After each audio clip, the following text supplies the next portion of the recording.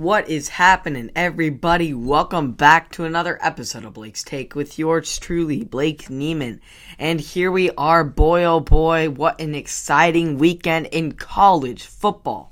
Fans are back, the energy is back, and the upsets are back. Starting off with the best atmosphere of the day in a full-packed stadium for unranked Virginia Tech, who is looking to upset number 10 UNC at their home crowd. Well, both Hokie fans and players came to play, as the rowdy crowd plus the relentless defense made it one heck of a day for Sam Howell and the Tar Heels. The Hokies consistently crashed the backfield of the Tar Heels offense as they suppressed the run game and consistently pressured Howell out of the pocket. Virginia Tech accounted for 9 tackles for a loss, 6 sacks, and 4 quarterback hurries. They also forced the Tar Heels offense to be 2 of 10 on third down conversions, remaining strong in containing the big plays of the Tar Heels offense as they allowed only 354 total yards. This upset alone by the Hokies surely eliminated the Tar Heels from any sort of playoff contention. Another ACC team whose playoff chances could have already be in jeopardy is the always sufficient and always top of the line Clemson Tigers, who had a shocking defeat of the top dog Georgia Bulldogs. Georgia's defense dominated the entire game, limiting Clemson to just 180 total yards of offense and just 2 yards rushing, sacking sophomore quarterback DJ Uiagalelei 7 times while forcing 5 3-and-outs and punt on 5 of Clemson's 10 drives. The Clemson Tigers could not get anything going, and the Bulldogs really couldn't offensively either. But that's why their lone touchdown came from none other than their defense on a 74-yard pick six by senior safety Christopher Smith. History tells us that the Tigers will have a massive program achieving their season-long goal, which is nothing less than achieving one of the 4 spots in the college football playoff.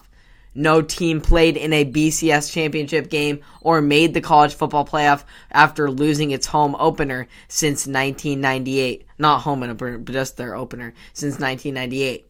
The unfortunate reality is that Clemson's fate of earning its way into the college football playoff is in the hands of other teams and the committee at this point. Their strength of schedule is nowhere near the SEC or Big Ten, so they don't have big games to show that they can make up for this loss. They are expected to roll through the ACC like always, so their real test for the season and their fate came in this game, and they failed that test. We'll see if the committee and other teams will fall out and they will get a chance again, but this was a tough loss for the Clemson Tigers. This weekend, though, other teams may have not failed the test, but barely skimmed by with a passing score.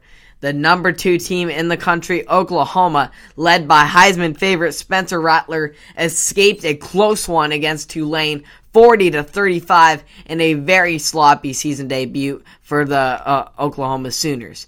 It was definitely a tale of 2 halves as the Sooners posted an expected and exceptional 37-14 lead at the break, showing their dominance. However, things took a sharp turn for the high-flying Sooners in the second half, as they only managed to post 3 points while gaining just 27 yards on 19 carries and going only 2 of 7 on third down.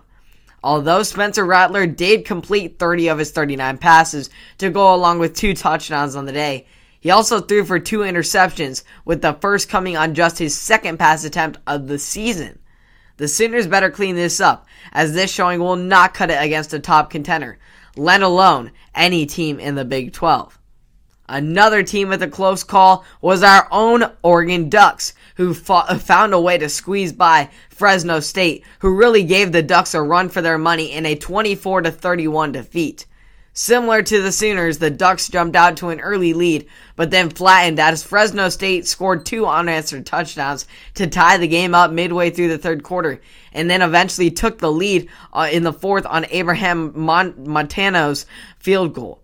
Thankfully, 6-year senior Anthony Brown took control with his legs, scoring on a 30-yard quarterback keeper for the game winner as the Ducks survive. Offensively, they were struggling quite a bit, and as well as defensively, and the defensive struggles are largely attributed to the loss of defensive end Kayvon Thibodeaux, who left the game at halftime with a left ankle injury. Thibodeaux had a great showing in his season debut, forcing a turnover to set up a CJ Verdell touchdown.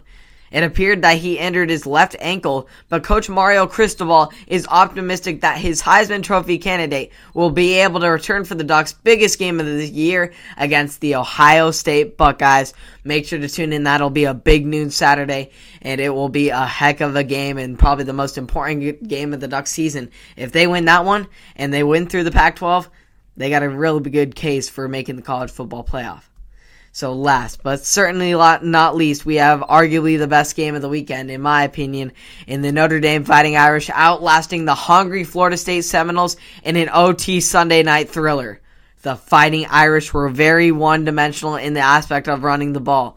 Yet this strategy proved to be unsuccessful, as they only accumulated 65 yards on 35 carries.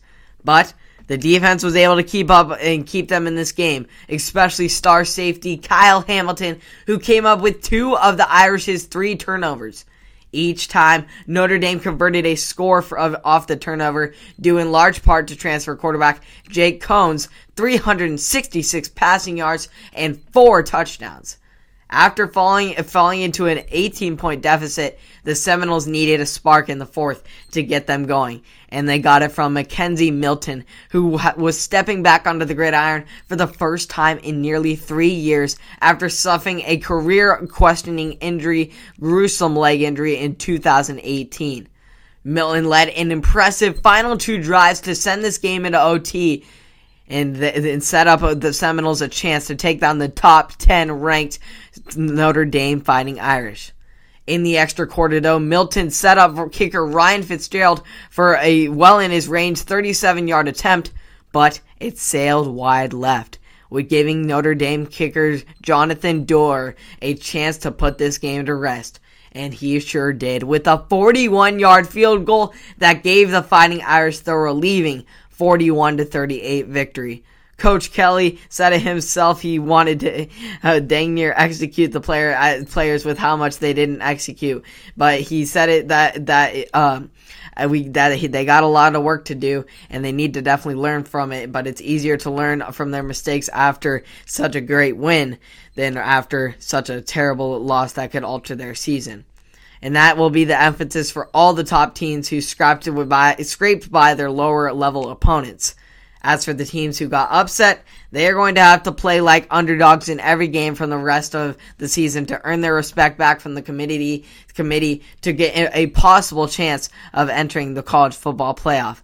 That'll be a stretch, though, and that'll rely and see if other teams can continue to scrape by, or they will continue to dominate, or just completely fall off the cliff. We'll see how it goes. College football's getting wild, folks, and it's only week 1. I'm excited to see what happens in week 2, and especially for that Oregon-Ohio State game. I hope it's a good one, but I'll give you the take after it and see where the Oregon Ducks will go from here, whether they're headed to the college football playoff or they have a major defeat to the Ohio State Buckeyes, who are currently the large favorite, but I think the Ducks can go get them. I hope they can. And you can tune into more of Blake's Take, local sports and national sports on Apple Podcasts, Spotify, and or YouTube. I hope you all enjoyed, and I'll see you all in the next one. Have a great day.